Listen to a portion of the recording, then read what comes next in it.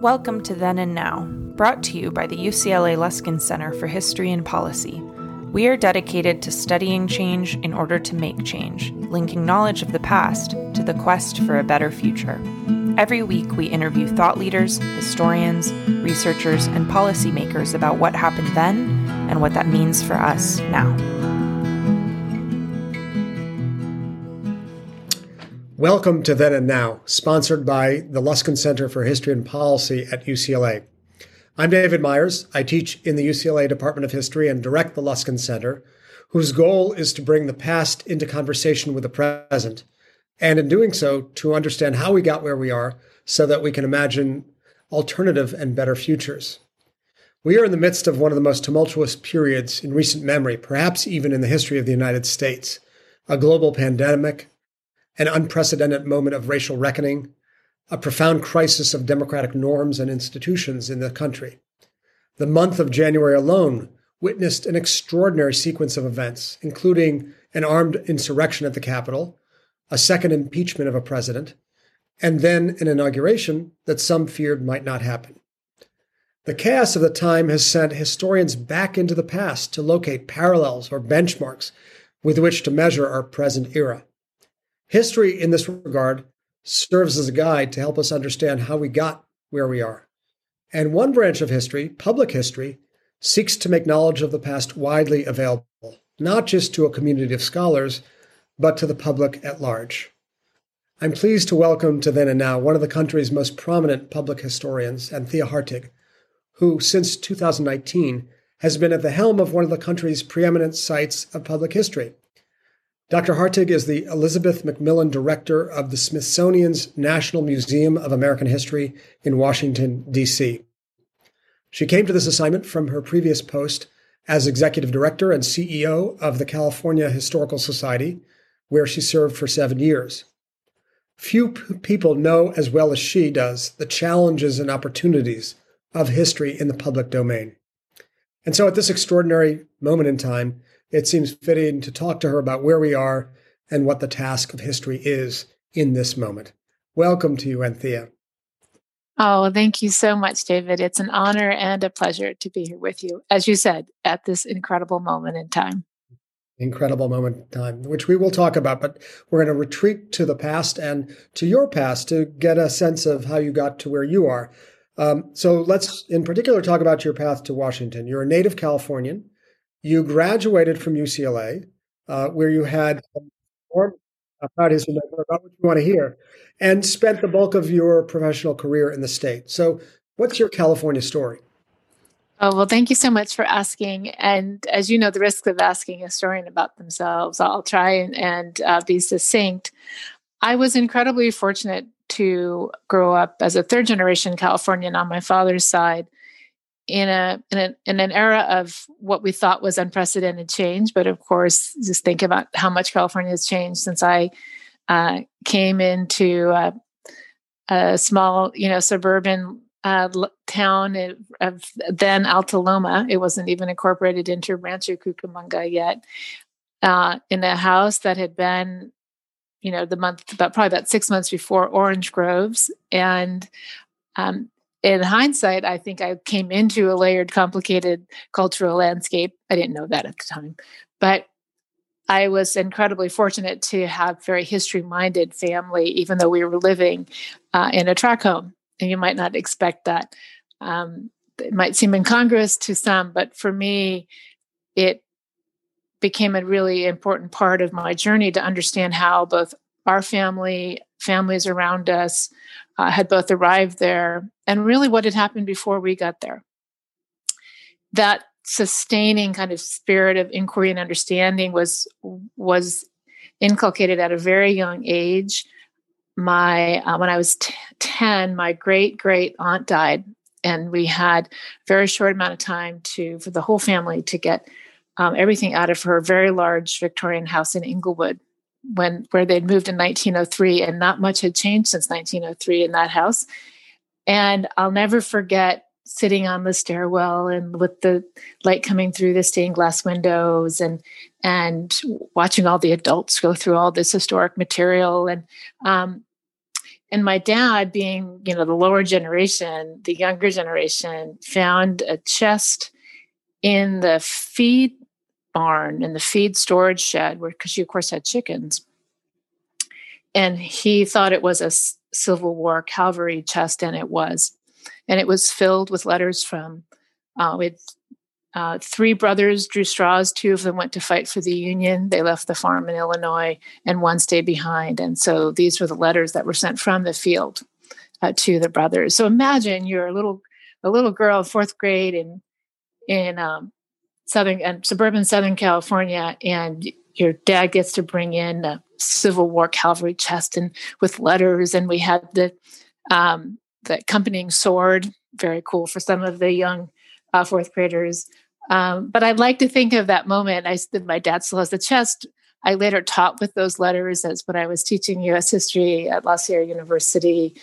And I think that at the same time, that feeling that we were about to lose that history happened because my great aunt had never married. She gave her beautiful house to her church, and the church tore it down the week after we took everything out.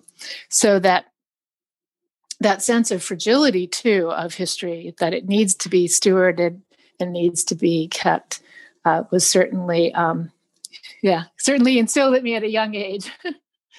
It sounds like even at that young age, you developed your sense for the materiality of history. I'm thinking of the sword, which is so important to your professional career. Yeah. On my mom's side, she had come to teach math and science from Rhode Island as a young woman out of undergraduate school, and she had an amazing family, an Irish immigrant family. And my grandmother, who I don't remember well, would always bring things to us and to her that she knew that my mother loved, right? That she would bring some kind of an heirloom. And so certainly that materiality was reinforced simultaneously in that kind of young, tender age, which is why I think K through 12 and even pre-K through 12 or pre-K through 14, if not 16, education is so important and instilling that awareness of our place in the great experiment of humanity. I had we had an amazing young community of teachers, and one of whom wrote a book on the native California Indian history of Cucamonga, of that valley. And so I kind of thought that almost everyone that knew the complicated histories of their place. I had hoped that people would better understand the land on which they were living, and if you didn't understand the pain and the complications of how history had unfolded there, but at least you understood it was deep, right? And had a deepness that maybe you couldn't see, that was below ground or held in story or held in sacredness or community. And, to this day, I'm here in Washington, D.C. I'm on the ancestral lands that were shared by the Piscataway, the Nacotchtank. And they're, as you know, the descendants are here. Our communities are very rich with Native peoples from all over the continent, especially here in Washington and in Los Angeles. But yet we still, I think, struggle to recognize that. So I think it was a gift that teacher named Don Klukas wrote Light Over the Mountain, which we think is what Cucamonga means, and that I was exposed to that at an early age. Later, I realized that my high school was built on an Indian burial ground. Yeah. So you had, even before you knew that, you had both a sense of the importance of history and of the complexity of history, as well as of its materiality. What sort of consciousness did you bring with you to UCLA when you majored as an undergraduate? Oh, well, I was going to be an English major. Oh no, I wasn't going to be a historian. No, I was going to be an English major. And because I love literature, I love the written word. I was infatuated with, and I still am.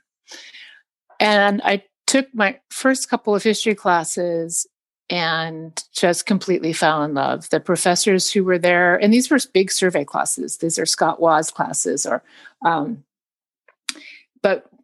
was taught in a way that made history come alive. It wasn't just the primary sources, which I loved, which I grew to love even more, and understanding the archival record, the silences of it, the complicated nature of it, and the stewardship needs of it. Of course, I think about every day. But it was made to come alive in ways that were resonant to my current self, right? They were resonant to my current struggles, or my families, or our communities, and so it was very powerful. So after my first history class, my freshman year, I was rowing crew for UCLA, and I never missed an opportunity to get a little workout in. And so I put my 10-speed bike on my shoulder, and I took the stairs up to the history department, which I think was in Bunch Hall, 6th floor. Is it still there? It still is. Okay. And I just declared I wanted to be a history major. And I think probably the secretary, God love her, was like, okay, hon, all right, come on in.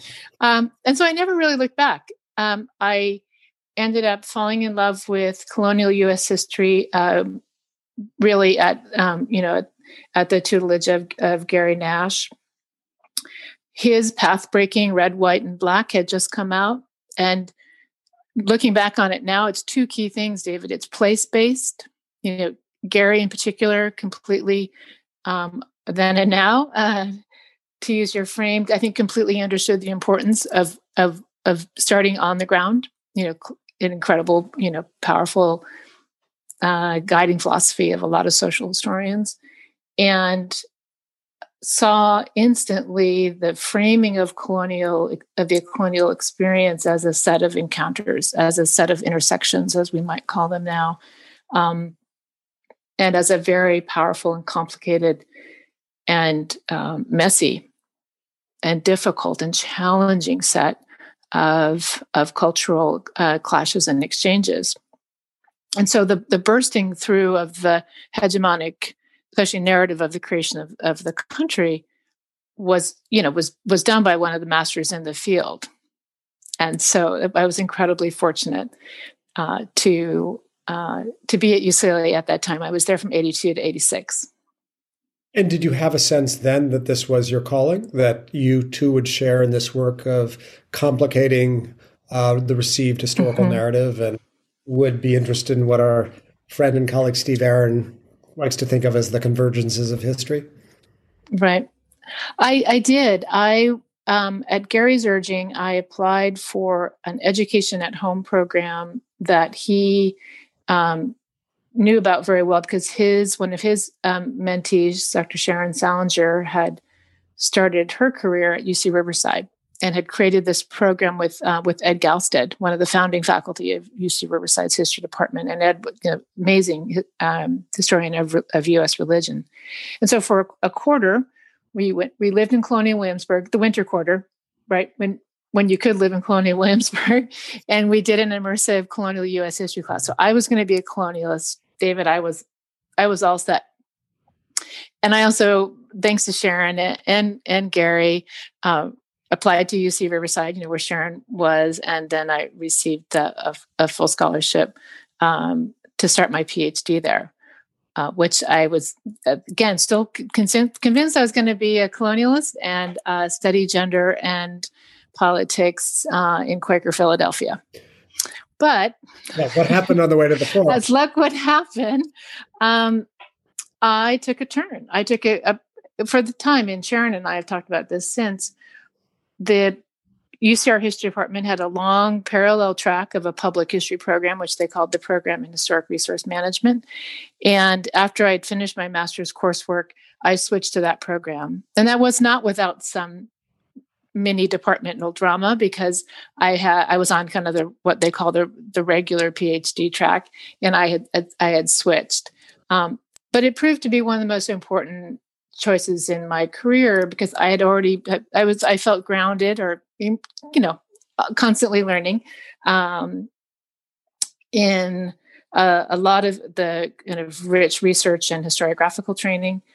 But then when I switched over to the Program in Historic Resources Management, which is now just simply called the Public History Program there, it opened up 3 tracks: archival management, museum studies, and historic preservation.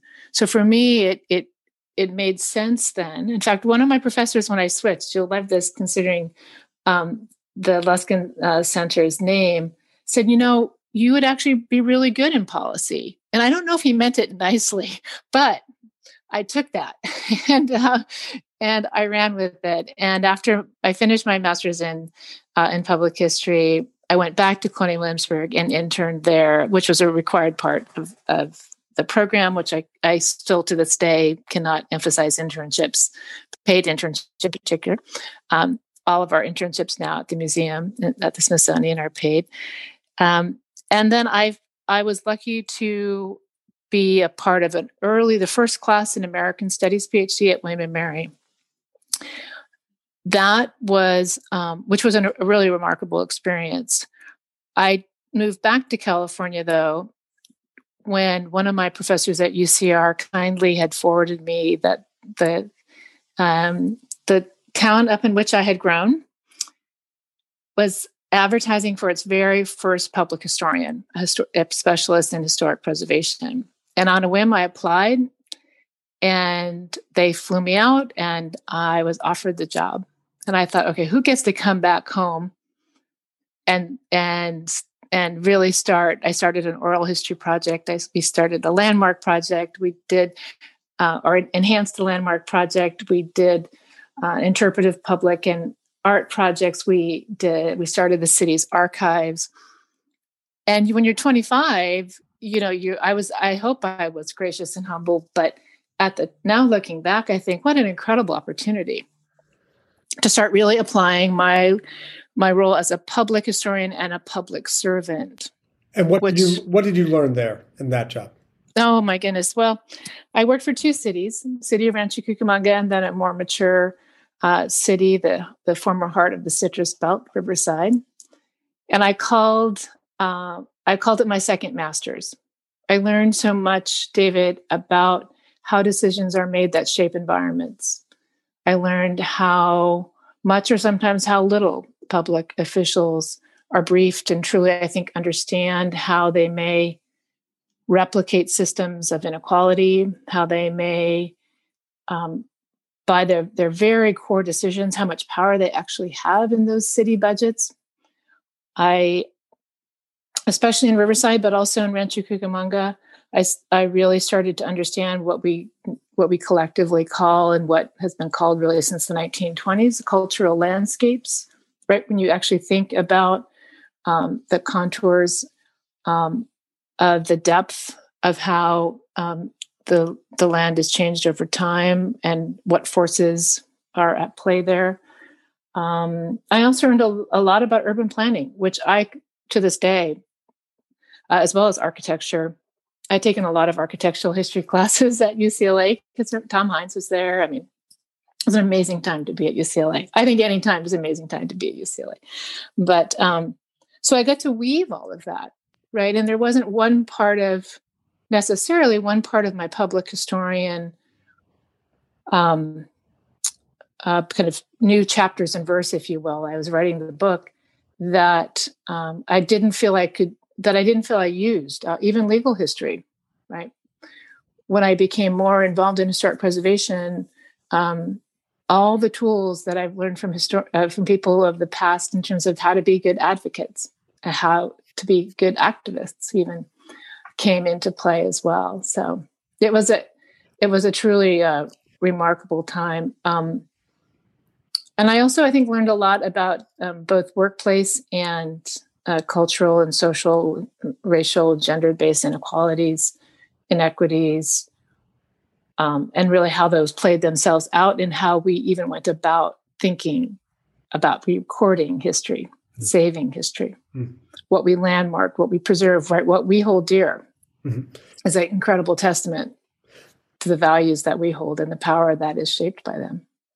So as you were developing your understanding of what public history is, mindful of all these impulses and instincts and sensitivities that you're developing in the 1980s, how would you say? In 90s, yeah. My first job was 1990, yeah. In the 90s, yes. In the 90s. So how would you say your vision of public history and more generally public history have changed over the last 30 years or so? That's a wonderful question, David. I do think about that. I've been afforded chances to think about that. One of I think the key ways in which I believe and I hope I've helped is to serve as bridges, like even to build them or just to hold them together when they already exist, and to strengthen them when you find them, is to bridge the methodologies, the scholarship, the findings, the depth to which historians now at this for, well, thousands of years. We've had historians, hundreds of thousands of years probably, but thousands that we know of. And but as a modern profession, really growing up, if you will, since the 1880s, we're at an incredibly rich and very mature moment in the profession. But that maturity and that scholarship and that interpretation, those lenses, if you will, don't necessarily always make their way into public commemoration. So that distance, that gap between what we see on a roadside marker, what we see on a monument, or what we see in a museum, and scholarship. And the scholarship that is evolving and is taking shape in every history department across the nation doesn't always then translate. So sometimes I felt in my career that I'm almost a translator, right? That I'm taking scholarship and research, doing work with it in public with community, not to community, but with community. I also think that I've seen a transference of the understanding that agency and power and authority are best served shared, right? That we can work with and share our tools, democratize the tools of an historian. I joke that I'm not a brain surgeon, but I like to change minds. And I think that transference, if you will, has been really key. You've also seen the public history kind of come into its own. My very first board I was asked to serve on, I'm a big believer in service and nonprofit service, was the California Council for the Promotion of History, which was based on the National Council of Public History. And I ended up serving on their board too, but who had I think a slightly more defined, that tripartite design that I experienced at UCR, of archival management, museum studies, historic preservation. I think what we've seen is a simultaneous kind of merging of those to really get into a kind of a consolidated cultural heritage management, historic resource management, framing. And I think that's all for the better, because simultaneously, we've then also applied all of the new tools of our trade, geographic information systems, mapping systems, digital humanities, in-depth projects that weave community story with place, that tackle kind of the older hierarchies, really, if you will, of the way in which, whether it be the National Register of Historic Places deemed something important, or a museum like the Smithsonian deemed it important. So it's an amazing time to be an historian. Yeah. I mean, it is an amazing time, and thank you for charting your own path. I really resonate with the idea of translation, which I've often thought exactly my task, and the task of historians. And I like the added category, the psychoanalytic category of transference. But the translational model presumes unidirectionality. And in fact, the flow is not simply from exalted scholars in the ivory tower to the public, but far more multi-directional than that. And I'm wondering, how you brought that more multi-directional approach to your work. For example, at the California Historical Society, which was the penultimate stop in your career to date. Right. Well, thank you for asking.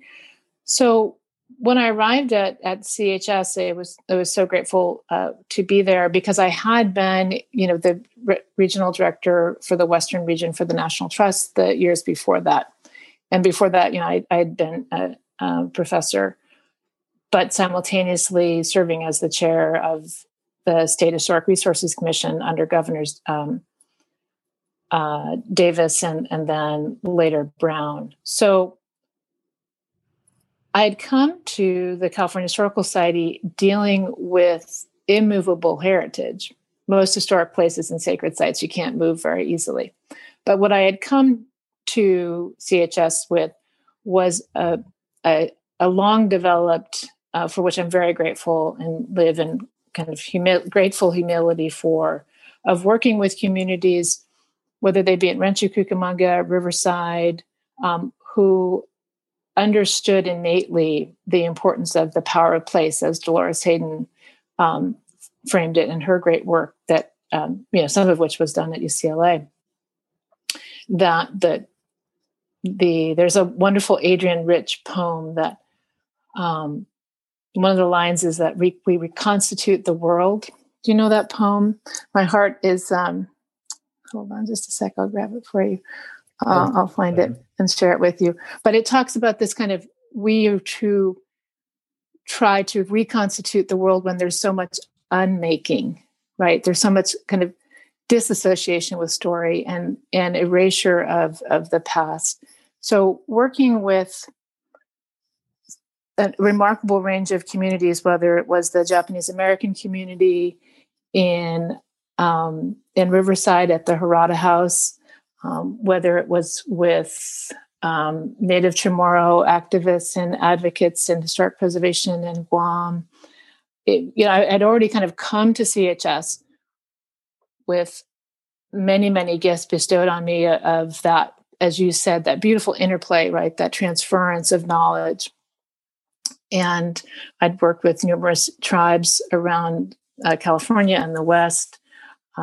We had done significant work with the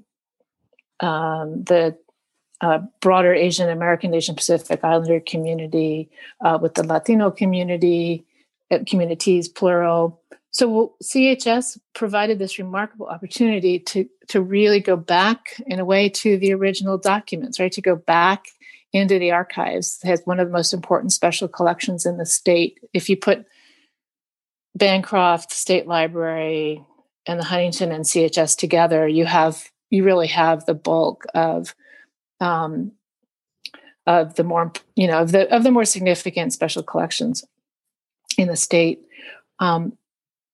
So combining that with a remarkable opportunity to create exhibits, which was a brand new experience for me.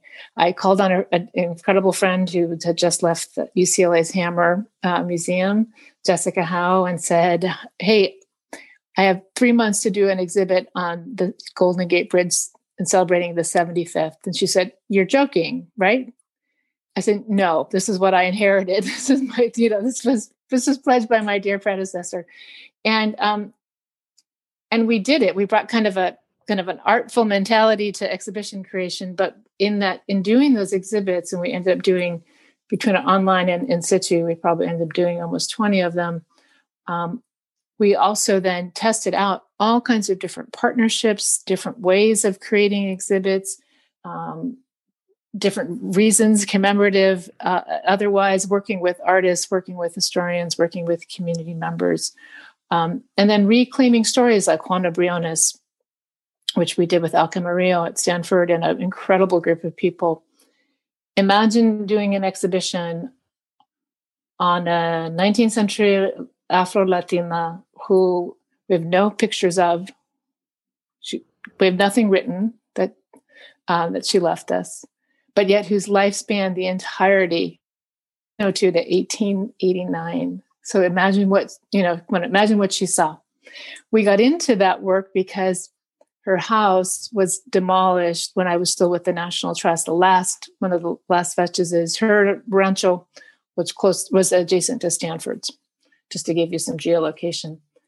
So those projects helped me understand that incredible weave, right, of, again, as you said, of materiality, of preservation practice. We opened up the Juana Briones exhibition with a portion of the wall of her house that had been salvaged, that we restored in situ inside the California Historical Society, and with the legal case, a copy of the briefs that showed all of this, again, applied history, right? Applying our tools as a historian to try and reclaim the stories of the past, to save what was left of this incredible woman's life. So it rolled up all together for me, an incredible understanding of the power, certainly, of exhibitions. We were also able to work with our partners in the state, and at the State Library in particular, and the State Office of Education, to create, and to start creating anyway, a large public primary source-driven project, Teaching California, which again tried to open up not just our archives, but the archives of repositories all across the state to align to California's new K-12 history and social science standards. One of the key things I also learned at CHS, and this is, I think, so pertinent for the great work you're doing at the center, is that history to survive and thrive in a state as vast as the nation state of California, public-private partnerships are absolutely essential. In the end, I and many others gave our all to the California Historical Society, and they still are giving their all there. But when you set up a state-mandated historical society as a nonprofit, the search for a sustainable business model, like so many nonprofits in California, becomes your number one search. So you have to both keep all of the momentum of running a nonprofit and all of the momentum of running the best, most attuned, most dedicated historical society you can for the people of your state. And so that was a remarkable challenge and a remarkable gift. And I'm still very close to them. And I truly hope that the leadership of the state looks across the state's heritage and cultural landscape and arts landscape. I think they're doing better recently on the arts, and just realizes how important it is to California. So, you've just described how deeply rooted you are in the history of the state of California, how you devoted so much to unpacking the complexity, to attending to the ruptures and the inequities and the sources of fascination of California history.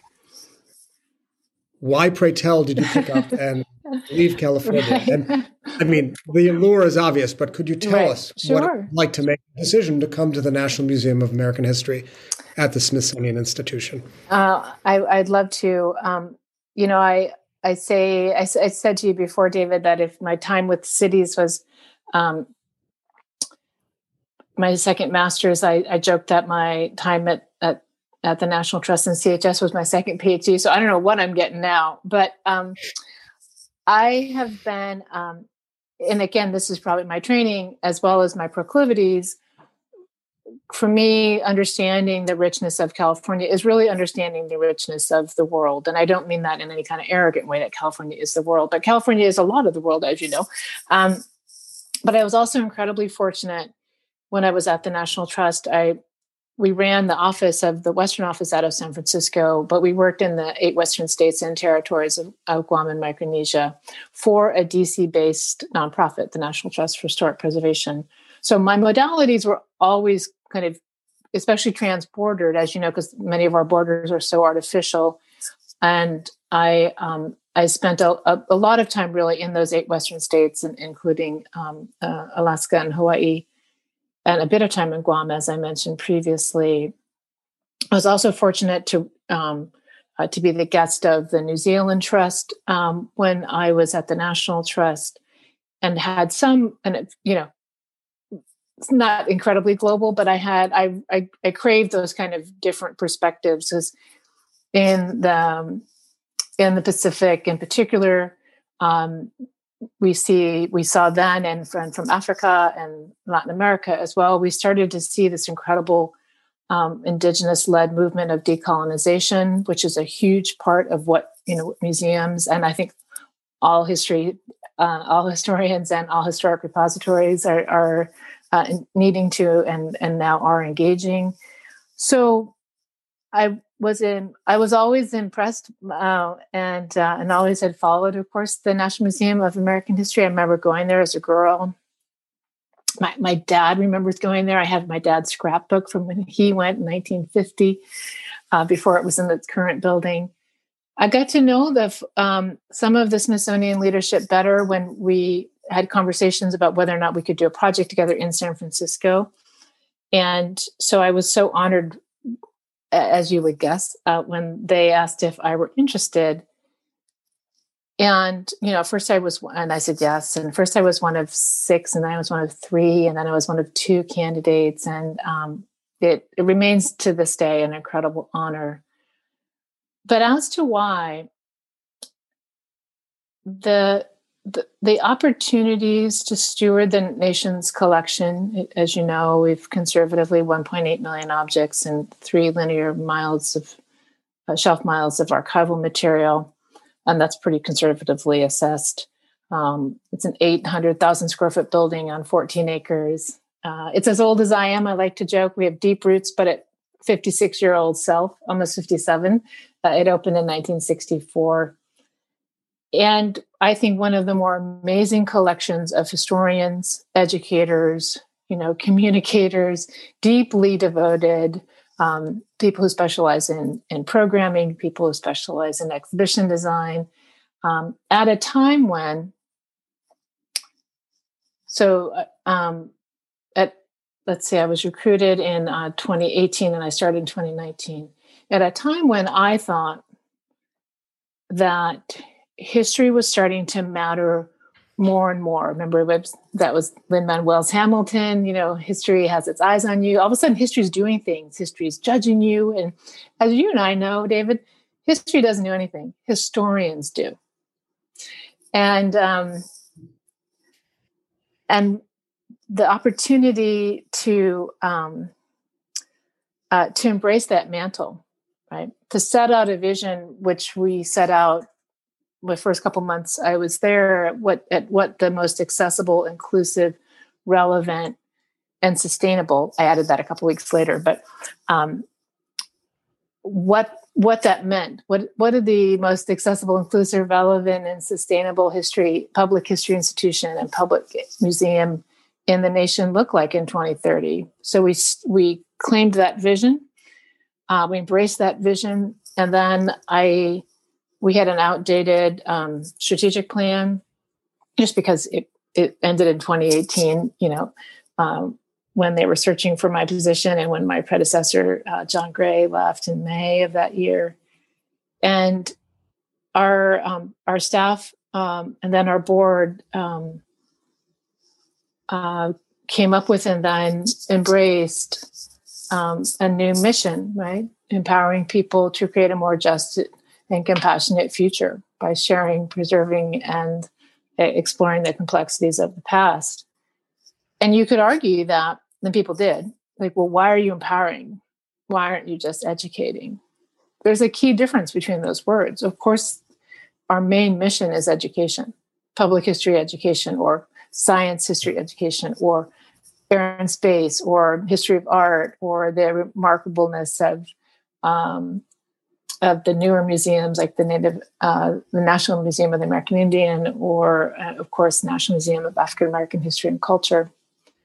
So the chance to paint on that size of a canvas, if you will, was incredible. And I also feel very at home in DC. My sister lived here for a while. She's back in California now. The shattering impacts of the 6th of January, which I'm happy to talk about, were so much more felt. I live here on Capitol Hill. This is an 1855 little barracks row house, probably built in part at least by enslaved persons.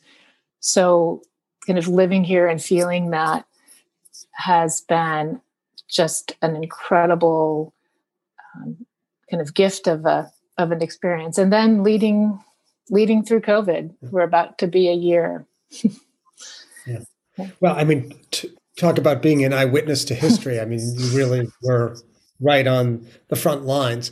But I want to just go back and have you talk about your arrival in Washington, D.C.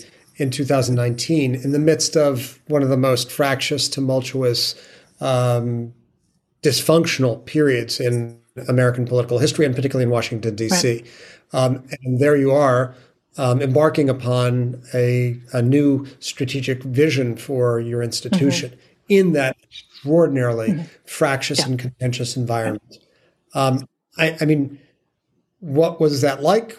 What kinds of pressures did you feel around you?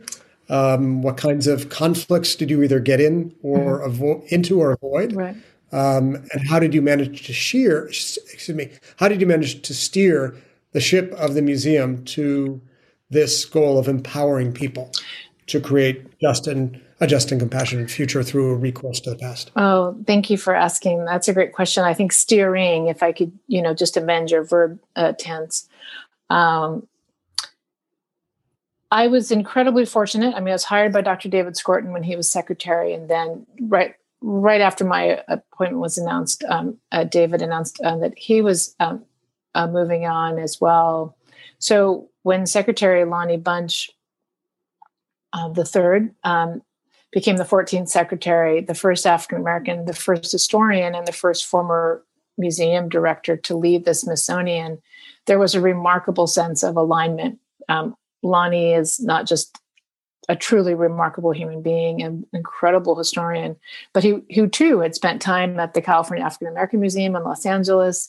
He'd been at the Smithsonian, he'd been at the Chicago History Center.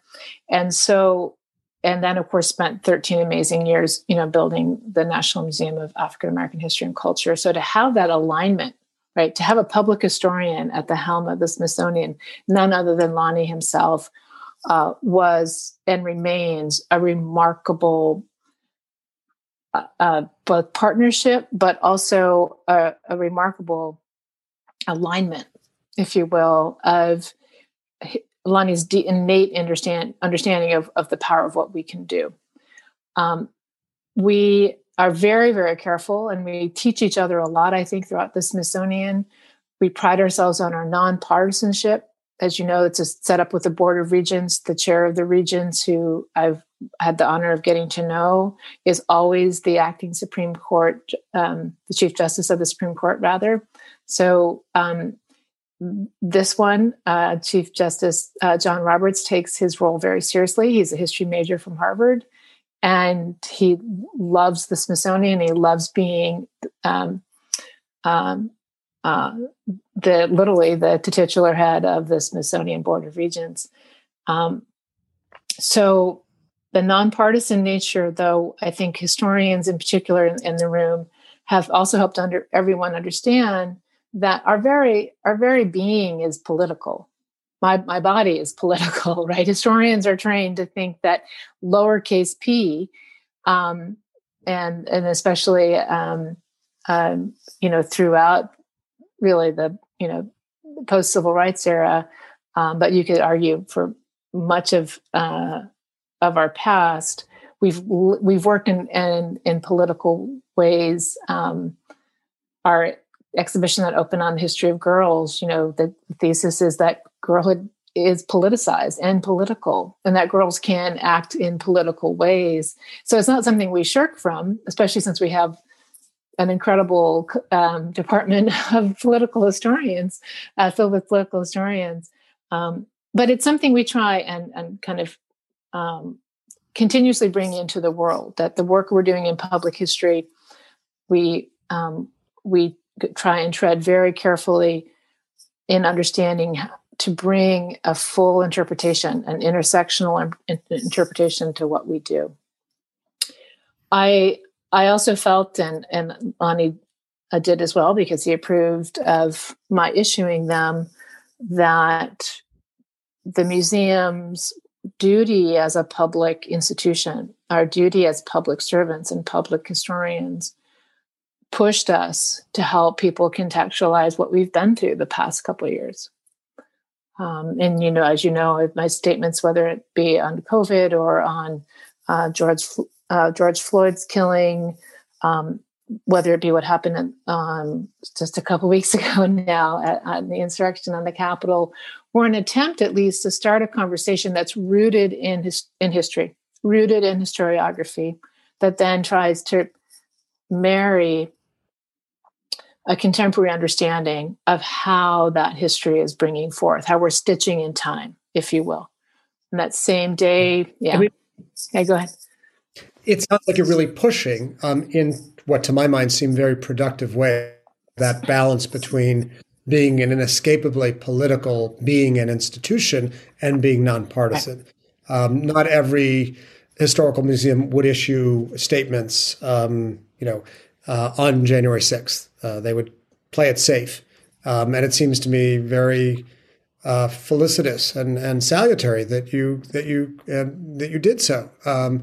I'm wondering, A, what was the reaction, and B, what the work of navigation is like. Sure. I mean, you've described Chief Justice Roberts as sympathetic. Yeah. I'm sure there are other players involved, and I'm sure many players. Yeah, absolutely. Yeah, sure. What's it like? Well, and remember, we're 2/3 funded by Congress, right? Yeah, we receive the museum. The Smithsonian is about a $1.5 billion operation, and right around $1 billion of that comes from Congress, comes from the people, and we take that incredibly seriously. On the 6th, one of the key things, as well as actually for COVID, for race-based killings, and for police brutality, and for everything that we've witnessed, huge economic disparities, the impacts of systemic racism. One of the amazing things about working at the National Museum of American History is because we actually have the materiality to talk about it. So before COVID, when 2020 was going to be just a complicated election year, our teams had a plan all laid out that we had worked on the year before when I first came, and like we had done for the past probably 10 presidential elections, we were in the field collecting. So our political historians like to joke, like when they were in Iowa for the caucus, they were probably the only people going to all of the rallies, right? Because that's how they would collect. That was part of our collecting plan. So we focused on the 6th, on that day. That was the peaceful transference of power day, right? When you had the constitutionally mandated joint session of Congress presided over the Vice President of the United States. That had basically been that way since about 1800. So not only did we have material to talk about and reflect back on that transference and how that was so violently interrupted, we had also I think, not just the collections base, but the work of our historians to understand what also had happened that morning in Georgia, right? With the validation of the Georgia senatorial race, and that the first African American senator of a former Confederate state was going back since Reconstruction. So, and then really framing Reconstruction for a lot of people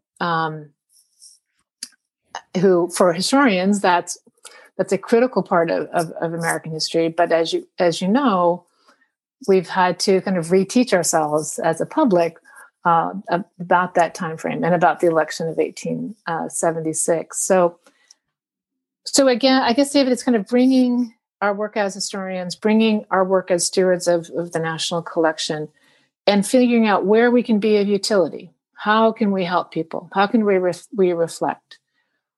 And saving our words on that level, director's statement, for when the nation is thrown into those moments where the crisis is so painful or is so consuming. And what I think, as we grow into now our almost year mark of being shut down, mostly shut down due to the pandemic, I started talking last fall about the cascading crisis. And I think one of my comments, one of my statements reflected that of viral, racial, economic, and then climate. And it's not just in California with with the horrific wildfire season we had last year, but the many, many ways we're seeing the crisis of climate impact both our nation and our pale blue dot, as Carl Sagan likes to say, the only home we've ever known. So the process of review and writing these, of course, it's kind of like any other kind of complicated piece of 2 pages long, and a lot of great thinking went into it. But again, my goal is always, what's that higher purpose? What can we do to give people at least the start of the conversation? I would love if we could convene the conversations. We're convening them online, of course, like everyone else is. And I can't wait for the day where we can both do that, of course, because that's a great democratizing and tool of accessibility when you can do things online. But I so look forward to the day when we can actually bring back people into the museum to do the same. So I'm curious, what is your responsibility as custodian, in some sense, of the nation's history, or at least through the institutional medium of the museum? What is your responsibility to capture and present and give voice to tens of millions of people who believe that Joe Biden was not elected president, that it was a hoax, a fraud, right, and there was a very intricate conspiracy, Donald Trump, from being reelected. I'm just curious, how do you imagine future curators will present that, will sort of capture that memory, which is so important to understand in the moment we're in? Yeah. Oh, it's a great question, David. We are beholden to our own standards of curation and our own standards of professionalism to collect representations, right, of what we all witness happening, and we build that right into the political history collection. In particular, it's not just in political history, of course, collections, and we're collecting people who think that COVID is a hoax. We're collecting people, from people who think that the vaccine is dangerous. But we also walk a fine line, which I will own, of also not encouraging what we know to be anti-scientific, anti-humanitarian, anti-historical opinions that violate our own kind of code of ethics. See what I mean? It's this kind of constant kind of mirroring. When we collected the morning after on the 7th of January, over promotion of, hanging by their heels, stop the steal, and and all of the things that we collected off with their heads. Over promotion of promoting acts of violence is never a place we want to be in. But we also have to collect a representative sample of what we experienced. Increasingly, we could also do that photographically, right? I don't need to collect mountains of material from the insurrection, but I need to make sure that we don't miss an opportunity to collect the ephemeral. We may have many, many opportunities in the future to collect. So rapid response collecting, which is kind of, this falls under as some of our COVID work does too, and some of our Black Lives Matter work definitely did, because we also tried to figure out how to safely collect in the field during a pandemic, which is not easy, as you might guess. So rapid response collecting has been made very challenging this past almost year, but it still remains a guiding principle for us that, again, to collect material that we may forever lose. That handmade sign on a restaurant in New York City that said, COVID's here, but we'll be back in 2 weeks. That of course is an incredible challenge, but one that I think is also incredibly important. Well, we could obviously continue for many more hours to take up these questions, but the hour is coming to a close, and I want to ask you a final question. Certainly. And I can read you that poem. Yeah. Okay. That could be a summation too.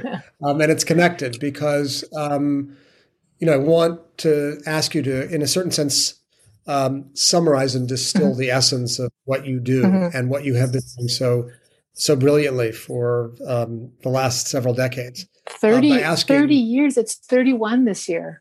Yeah. No, I've been in life for 30 years. I kill it. Where has the time gone? But it's a very simple question. What does history teach us? What do you want and expect for history to do for yourself and for the public that you serve?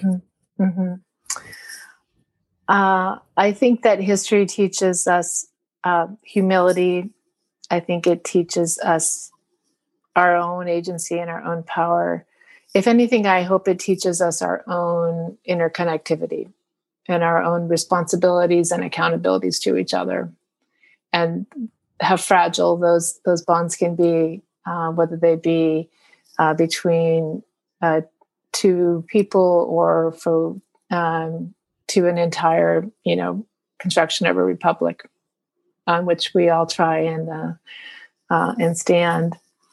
I will end with a poem, if you don't mind. It's short. It's from Adrienne Rich, from her Dreams of a Common Language that was published in 1978. My heart is moved by all I cannot save. So much has been destroyed. I have to cast my lot with those who, age after age, perversely, with no extraordinary power, reconstitute the world. A passion to make and make again, where such unmaking reigns. Thank you, Anthea Hartig, for such a wonderful way to end and for such a rich conversation on Then and Now. It's really been a most illuminating hour. Thank you. Oh, thank you. As I opened, it's truly an honor to be here, and I'm so incredibly proud of the work that you're doing and anything I can do to help. Thank you. And we're so delighted that you were in the position you were in, and we wish you the best of luck. Oh, thank you. It's an extremely important task at this moment, at this very, very extraordinary moment in time. And thank you to our listeners out there. Let us know your thoughts on this or other episodes of Then and Now by emailing us at luskincenter@history.ucla.edu, LUSKIN center@history.ucla.edu. And special thanks, of course, to our executive producer, Maya Ferdman. Until next time, wishing you a pleasant and safe day. Thank you. Thank you for joining us this week on Then and Now. Then and Now is brought to you by the UCLA Luskin Center for History and Policy, where we study change to make change. For more on our work, follow us on Twitter and Facebook at our handle, @LuskinHistory. Our show is produced by Maya Ferdman and David Myers, with original music by Daniel Reichman. Special thanks to the UCLA History Department for its support, and thanks to you for listening.